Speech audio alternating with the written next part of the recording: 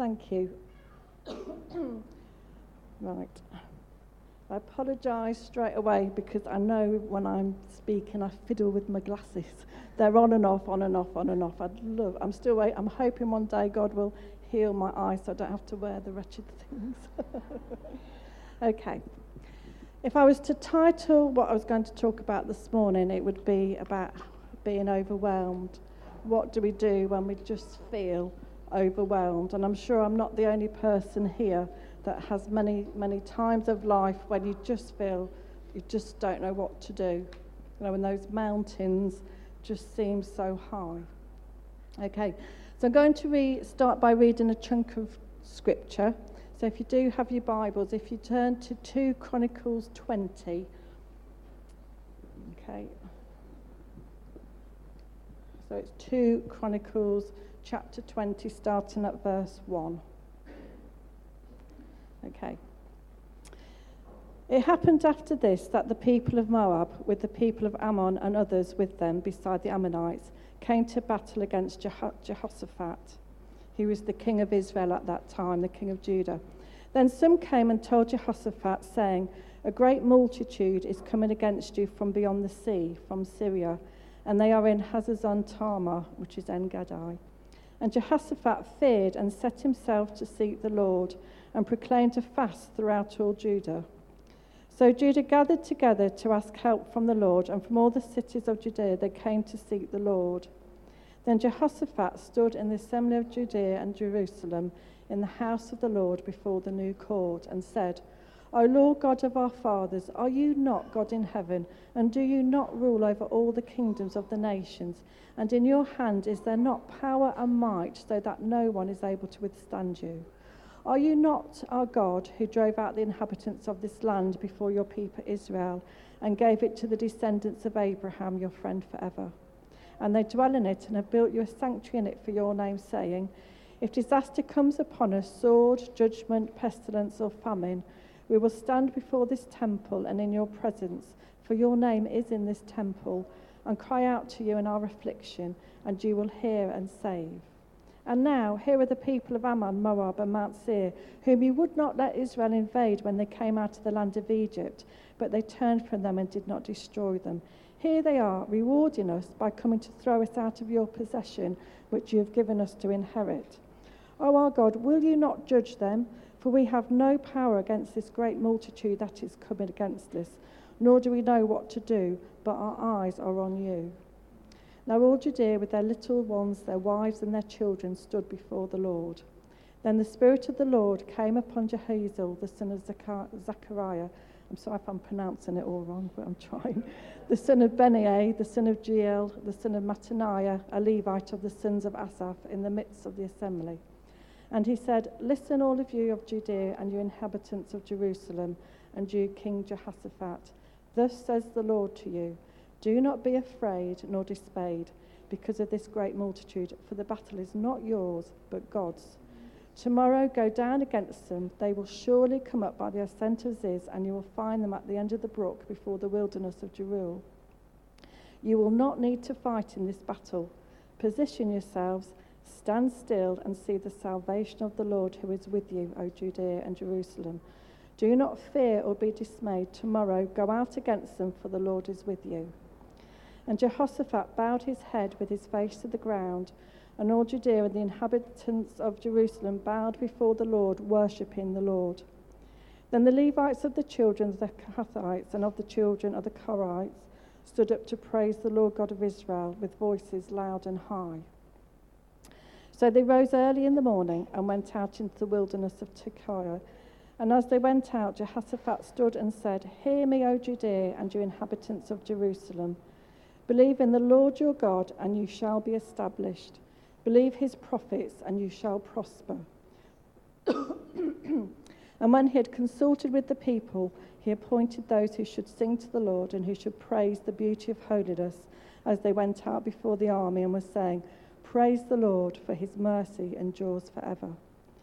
Now when they began to sing and to praise, the Lord sent ambushes against the people of Ammon, Moab, and Mount Seir, who had come against Judea, and they were defeated. For the people of Ammon and Moab stood up against the inhabitants of Mount Seir to utterly kill and destroy them. And when they'd made an end of the inhabitants of Seir, they helped to destroy one another. So when Judah came to a place overlooking the wilderness, they looked out towards the multitude, and there were their dead bodies fallen on the earth. No one had escaped. When Jehoshaphat and his people came to take away their spoil, they found among them an abundance of valuables on the dead bodies and precious jewellery, which they stripped off for themselves, more than they could carry away. And they were gathering the spoil because there was so much. And on the fourth day they assembled in the valley of Barakah, for there they blessed the Lord. And the name of that place was called the Valley of Barakah until this day. Then they returned, every man of Judea and Jerusalem, with Jehoshaphat in front of them, to go back to Jerusalem with joy, for the Lord had made them rejoice over their enemies. So they came to Jerusalem with stringed instruments and harps and trumpets to the house of the Lord. And the fear of God was on all the kingdom of those countries when they heard that the Lord had fought against the enemies of Israel. Then the realm of Jehoshaphat was quiet, for God gave him rest all around. Okay, so just a little bit of background. I don't know if I can see it without my glasses. In 2 Chronicles 19 verse 4, it actually talks about when King Jehoshaphat goes out amongst his people. He mixes with his people and brings them back to the Lord. So that's a little bit of telling. So we know when we start reading chapter 20, leading up to that, it shows that Jehoshaphat is a man of God. And not only is he a man of God, he's gone out and bit of an evangelist, I suppose, and brought the people back to God. And we often find that after every blessing or amazing time or experience that we have, there often comes a time of testing, because any friend of God is an enemy of Satan. So in verse 2, it tells us that a great multitude comes to Jehoshaphat and tells him that a great multitude is coming against you to attack you. I think if you just put yourself in his shoes, that the Israelites were just a small amount of people compared to those that were set out to kill them. And outside of God, there was no way that the Israelites would have survived. They were going to be slaughtered. If that was me, well, I think I'd be running for the hills. I'd be absolutely terrified. You know, it wasn't just a few people coming to give him a bit of a punch-up. They were coming out to totally destroy the people. I think a very good case for being overwhelmed, not much chance of surviving. And I think we can think in our own lives of many situations where we just feel overwhelmed, that it just feels impossible, that outside of a miracle, there is just no way we're going to survive or stand or get through the situation. So King Jehoshaphat feels overwhelmed and badly shaken. But what does he do? And I think as I read through this chapter, it's such a beautiful lesson for us in learning how do we deal with situations, how do we deal with mountains, how do we deal with being overwhelmed. So there's great instruction in it for us when we feel trapped in a corner and just don't know what to do. The first thing that he does, he gets before the Lord to seek him and to proclaim a fast throughout the land. So whatever we face, whatever that situation, whether it's a terminal illness, whether it's the losing a job, no matter what it is, the first thing we should do is get before God. Yeah. Never let a problem intimidate you. Let it motivate you to get before God. And this is exactly what King Jehoshaphat does. Next, he reminds God of what his word says. This is what we talk about using the word. The word of God is a sword in our hand.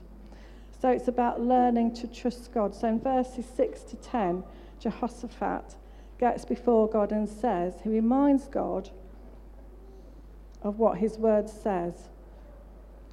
Are you not God in heaven? God says he's God in heaven. God says that he rules over all the kingdoms of the nations. In God's hands there is power and might that nobody can withstand him. So it's reminding God, or reminding ourselves really, what does the word of God says? And this is all about learning to trust God more, believe in him more, and learning to depend on him more. Jehoshaphat prays personally, and I think sometimes it's very easy, isn't it, to run to everybody else. I'm not saying that we shouldn't get other people to stand with us, but really our first port of call should be us and God. We don't have a relationship with God for other people. You know, we have it through God. I was brought up in the Catholic faith, and we were taught that you went through the priest. That is not true. You have a personal relationship with God. And I do believe there's times when God blinds people to us, or they don't hear us, because God wants to teach us that there's times we need to go to him and go to him first. It's very tempting, isn't it? So I'm doing it again. When you're in a sticky situation, it's very tempting just to go and switch the telly on and block out, just to switch off from the situation, or to start working out a plan, trying to, think, well, should I do that? Should I do this? But the best thing to do is to go to God first and not as a last resort.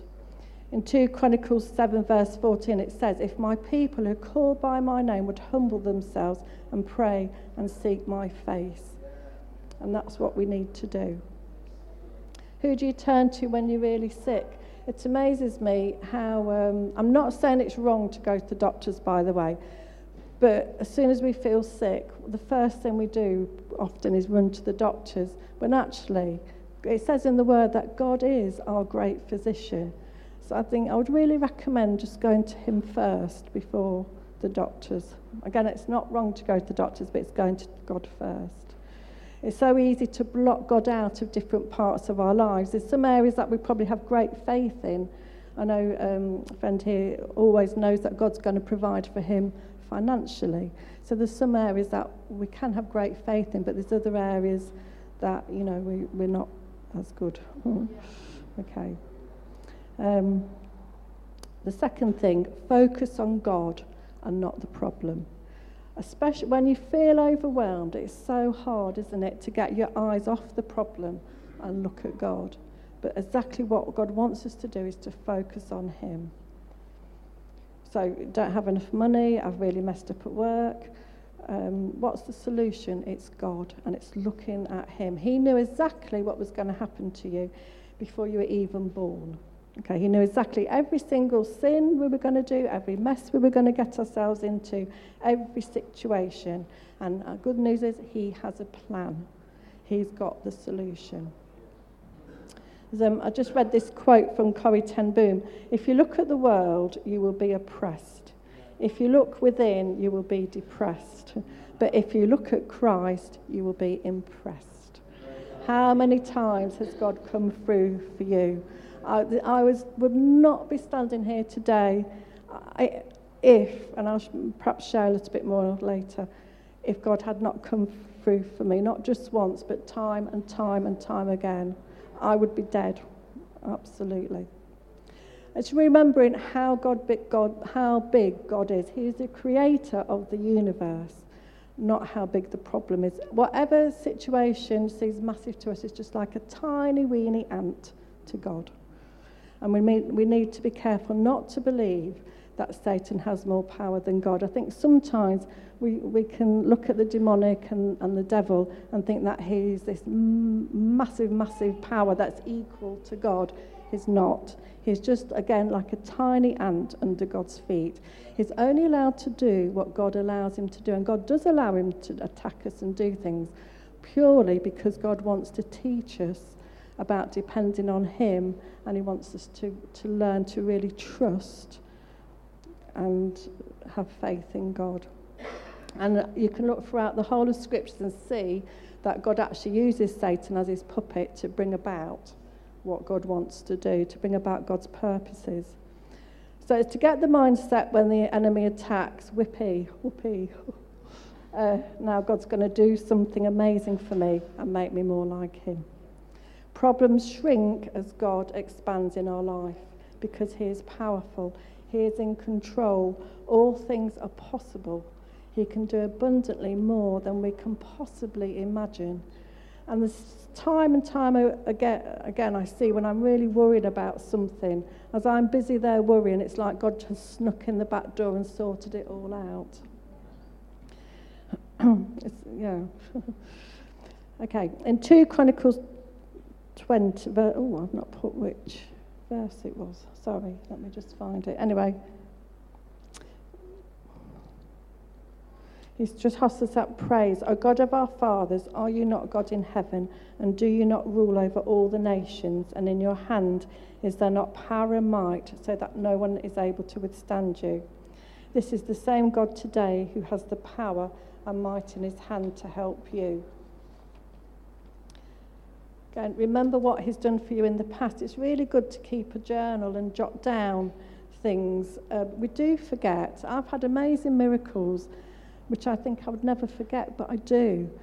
So I try and write everything down so I can look back. You know, when you feel in despair and hopeless, it's good to be able to look back and just see how God has come through for you before. Just reminding yourself how often, you know, God's helped in the past. And remember what God has promised. Did you know there's over 7,000 promises in the Bible for us? For example, Jehovah Jireh is our provider. I will provide for you. I will never leave you nor forsake you. It doesn't matter how you feel. There are times it does feel like God's left, but he hasn't. You know, sometimes the emotions can be like a blanket between us and God and stop us feeling him. Sometimes I think he purposely lets you feel he's withdrawn because he wants you to dig a bit deeper. But he promises that he will never leave or forsake us. Even when we turn our back from him, he still never leaves us.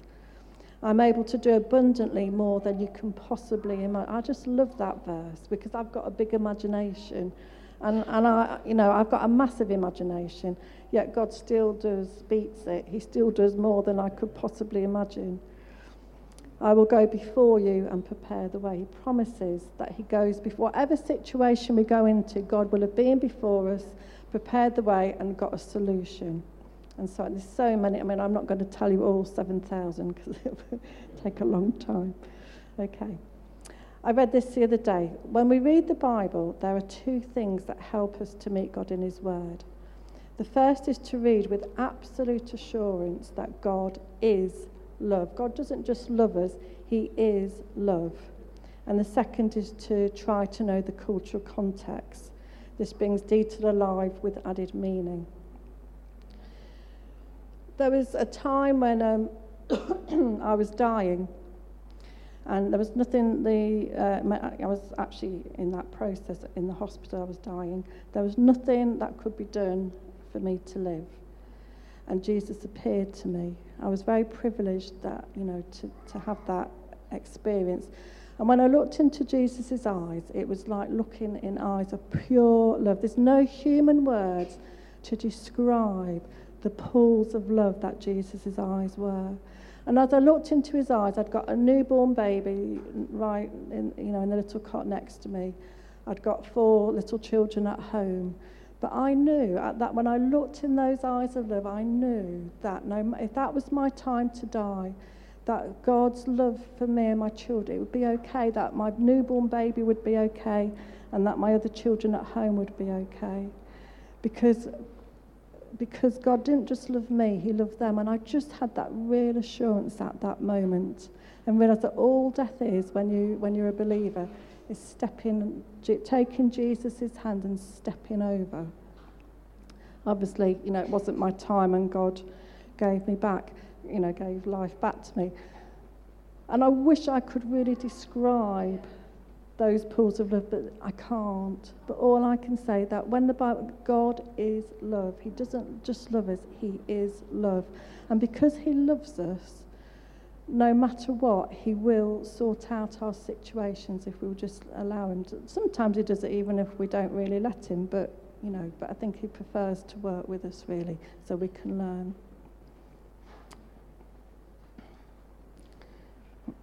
Also, another thing, as well as the promises in the Bible, it's to think of the prophetic words that God has given to you personally. In verse 14, it says, Then the Spirit of the Lord came upon Jehaziel, the son of Zechariah, etc., etc.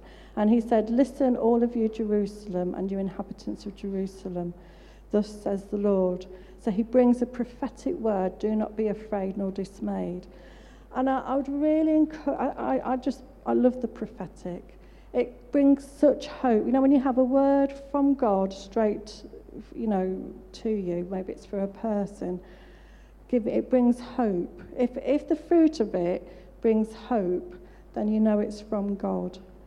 And I think for whatever situation you're in, again, if somebody brings you a prophetic word, then write it down. Go back and read it. Take it to God. It's good to weigh it up, but take it before God. Because I find that God's so gracious to us that I find often just before we go into a situation that's going to be overwhelming, it's often he will bring a prophetic word, and that's to hold on to while we go through whatever it is that we're going to go through. And I'd really encourage you to step out. If you have a word or a picture for somebody, often, majority of the ones that are spot on are those that seem a bit weird or a bit, how can that be right? But I would encourage you, what stops us, it's a bit of pride, really, isn't it? Well, I'm shy. Well, actually, it's a bit of pride. When I don't do it, it's because I think, they might think I'm a bit silly, which is my pride. But you could be bringing just what that person needs in that situation right now. And if you've got it wrong, does it matter?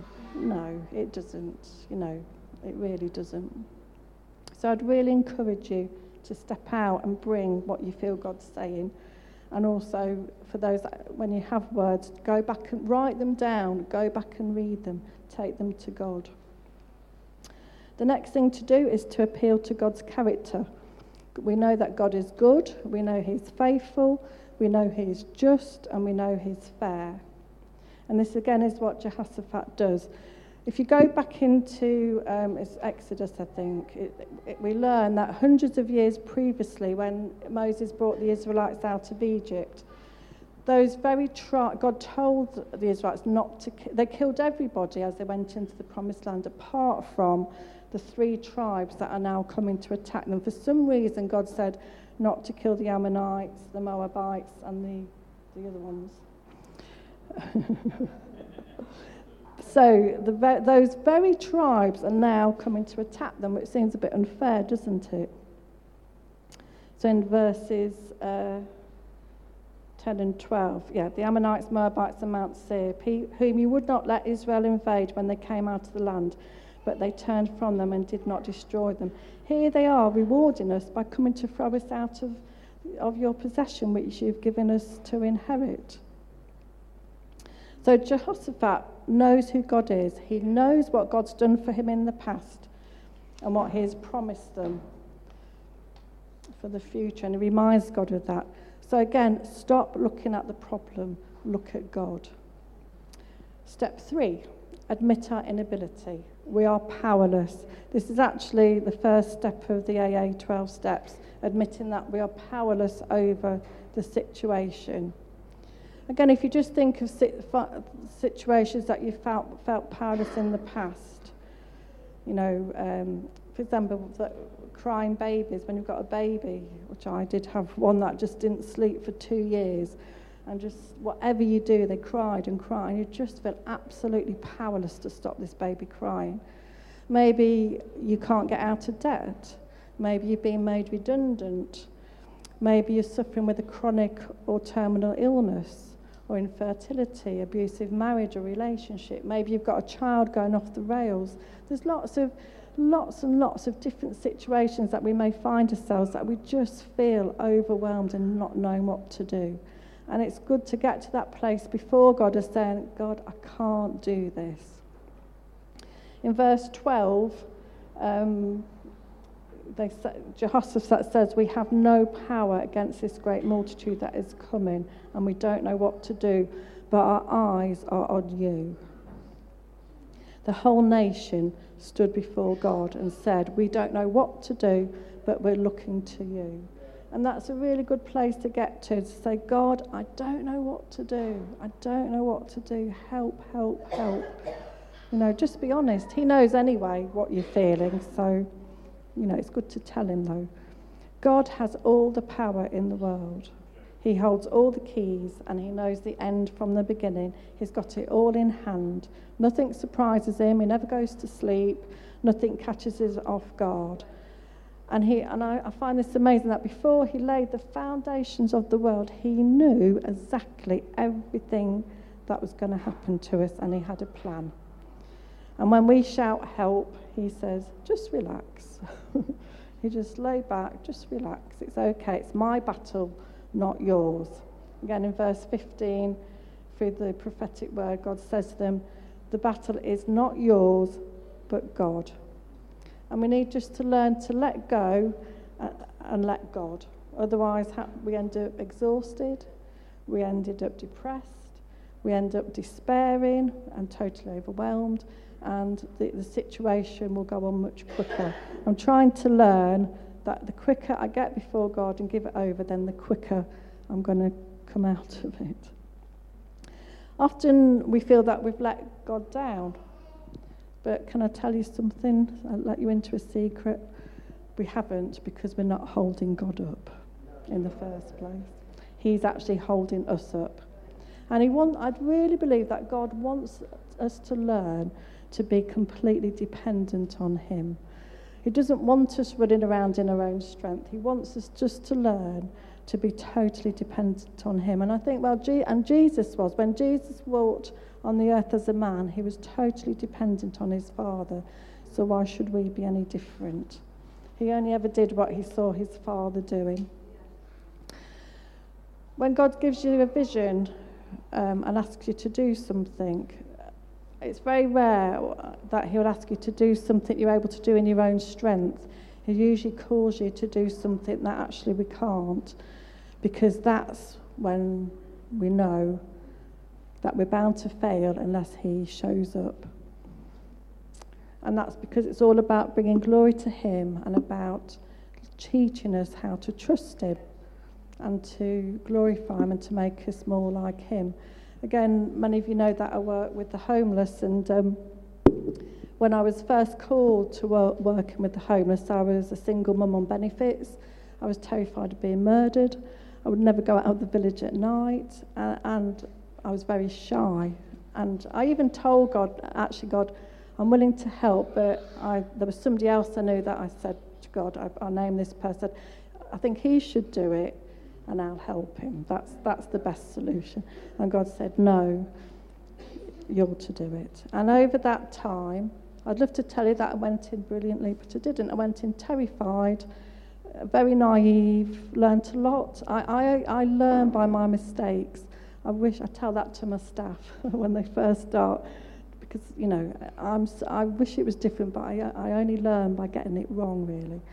But I think that's because God he just wanted to show me that, all I had to do was depend on him, and he would change me. And over the years, he's changed, he still is, changing me and teaching me, and I'm learning so much about him. And I've seen so many miracles because I didn't have a clue, and I didn't know what to do. So the only way I could survive was by God coming through, really. I do believe that God allows problems into our lives to teach us how much we need him, because he delights in working with us. He loves us so much. He wants to be with us every second of the time. Well, he is, but you know what I mean. He wants us to be aware of that.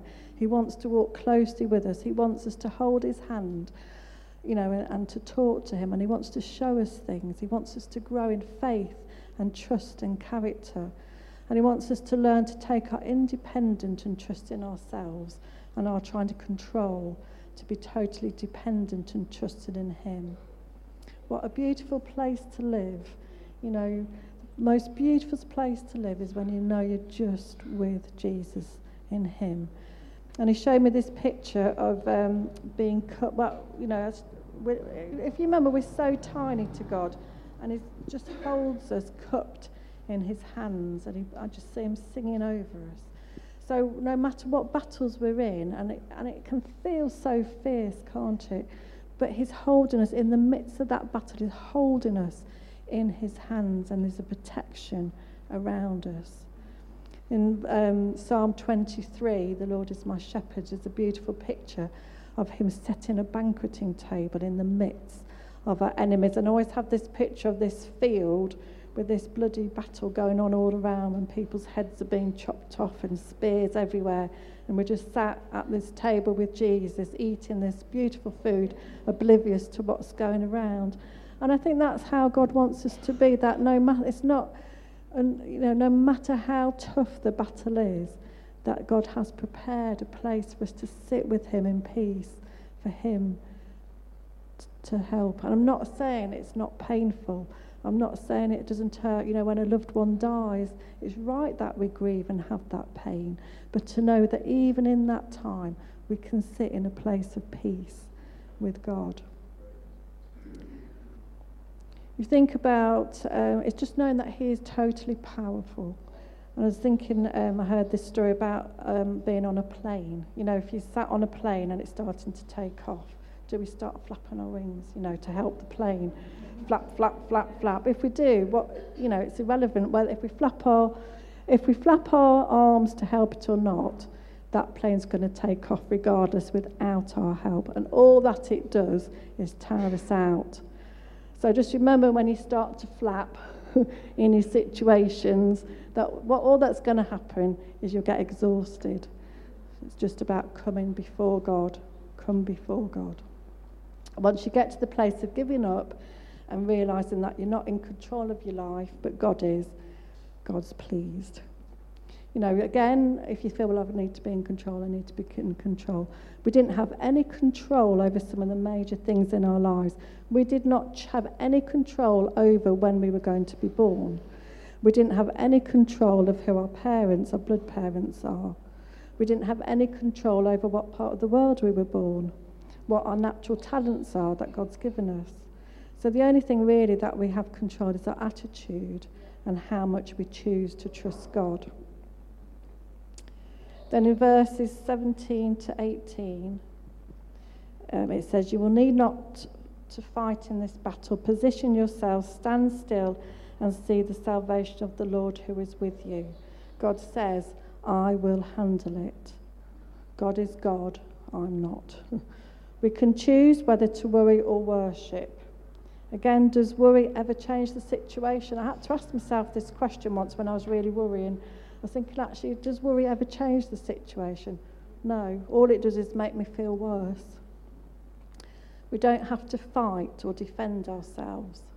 Again, how many times do we try to defend ourselves when someone comes against us or criticises us? It's hard, isn't it, when somebody, especially when you know it's not true, and they're going about you, and you think, ooh, and you feel like you want to, stand up. And I don't know about you, but I practice afterwards, I should have said this or I should have said that. But actually, God doesn't want us to. If we do, we may just feel for a short while really pleased and vindicated and thought, oh, they didn't get one over me then. But does it bring peace? Does it bring joy? Does it bring the fruits of the Spirit? Does it bring restoration of relationship? No. So it's about letting God defend us, not defending ourselves. It's just learning just to smile and bless. Don't run away from situations. Don't worry. It takes more courage to do nothing than to do something. Don't try and work it out behind the scenes. How many times do you lay in bed for hours working out, well, if I do this or that, and it sort of goes over and over and stops you sleeping. Don't manipulate it. There's times, isn't there, when we try and manipulate, but just let God do it. He will if he wants you to do something, he will tell you when you've submitted to God. And there are times that he may want you to do something, and it is often the opposite of what you really think. I think I've shared before the story of the daffodils. When, I was asked to cancel a group to plant these thousands and thousands of daffodils. And I stuck my heels in and said no, because this group was so important. And it really hurt the person that had asked me to do it. And for about 3 days, I stuck my feet in, but I really didn't have peace. I got before God, and I really thought God would agree with me. I say, it's all right, I'll tell the other person they're wrong. But you know what he didn't? He said, Detty, you need to cancel your group and take the group and do it, which we did, and that did restore that relationship. So often, he might ask you to do something that you don't agree with or want, but I can guarantee you it will be the right thing. And again, it will be about not just sorting the situation out the best way, but about changing you as well. Okay. It's having an attitude of quiet confidence and trust and standing still. Again, we can't underestimate the situations that the Israelites found themselves in. They would have been, can you imagine, mums in arms with their babies that would have been slaughtered. It was a serious situation, death in a horrible way. And I think if, as you read this passage, you see how confident they are that God's going to sort it. And that's how God wants us to be. And what's really lovely is you can ask God to help you get to that place as well. He wants to teach us that he is sufficient in everything. Twice he says to Jehoshaphat, do not be afraid or discouraged. Has God ever lost a battle? No. So we don't need to worry because we are on the winning side. It doesn't always feel like that or seem like this, but ultimately we win. In verse 20, it says, so they rose early in the morning and went out into the wilderness of Tekoa. And as they went, Jehoshaphat stood and said, hear me, O Judea and you inhabitants of Jerusalem. Believe in the Lord your God and you shall be established. So it's putting our faith in God, trusting the word of God and the character of God. And then he does an amazing thing. In verse 22, they send out the choir before the army. So worship team, where are you? Would you be happy to go out unarmed before the British Army, just into the midst of the enemy? I'm not sure that I would. But that's what God says. They begin to thank God in advance and worship him, and they begin to praise and worship God. And as they go out worshipping, God sets an ambush, and the three tribes end up killing each other. So, and the Israelites aren't aware of this. They're busy worshipping God, and it's not till they get to the place where the battle's going to be held that they see all these dead bodies before them. So they've not had to fight. Not one hair on their head has been harmed. They've not even seen it happen. They've got there, and it's all sorted. God has gone before them and sorted it out. As soon as they started to worship, that's when the battle was won. So it's learning to worship God in the midst of the situation, even if you have to do it with gritted teeth. Don't wait till you feel like worshipping. Worship is a sacrifice at times.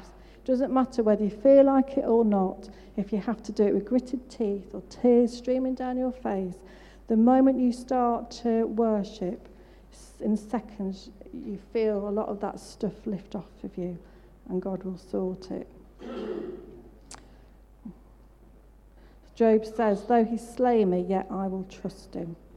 So it's good to get to a place of thanking God for what he's going to do. In Matthew 7, verse 11, it says, so if you who are evil know how to give good gifts to your children, how much more will your Father in heaven give good gifts to everyone who asks him? Why, though you may ask, do we not get the answer straight away? Why don't we get the answers? Got to remember, God's not like a vending machine where you put your prayer in and out pops your chocolate or your answer. God knows the absolute best. He wants to do a deep work in us, and his timing is best. Even if it's years, that it will be the best timing. So next point. When you let God fight your battles and respond in joy and thanksgiving, you will get blessed beyond measure. There's great treasures in the darkness, and the following few verses talks about verse 25 onwards. They find an abundance of valuables and precious jewellery. It takes them 3 days to gather all the spoil because there's so much. Again, there's always great treasures in the darkness. I just, again, I can look back over times of life. I remember there was a time in my life a few years ago, great darkness in my life. It was when my first marriage broke up. And I remember I remember feeling that I was walking in desolation, that my heart was completely broken and everything was dark. But in those times, it was 2 years, I was a Christian before, but I came to know God in such a way. I came to know that God loved me so much. God was so faithful. And there was great, I look back, I'm so grateful to God for allowing me to walk through that time because of what I learnt in that darkness. There were such treasures in that darkness that I know I wouldn't be doing what I'm doing today without having walked through that immense pain. And there's a beautiful scripture in the Bible, Isaiah 54:11, about he makes our foundations of precious stones, sapphires, rubies. And that's what God does. No matter what situations we walk through, there is great treasures, great blessings. And I miss those times sometimes because sometimes, I know it's easy when life's going well and things are going okay. It's easy to get a bit blasé and to lose sight a bit of God. And I sometimes find myself missing those times when I knew the only way I was going to get through the next hour, never mind the whole day, was if God came through for me, which he did, So, battles are part of our foundations. Okay.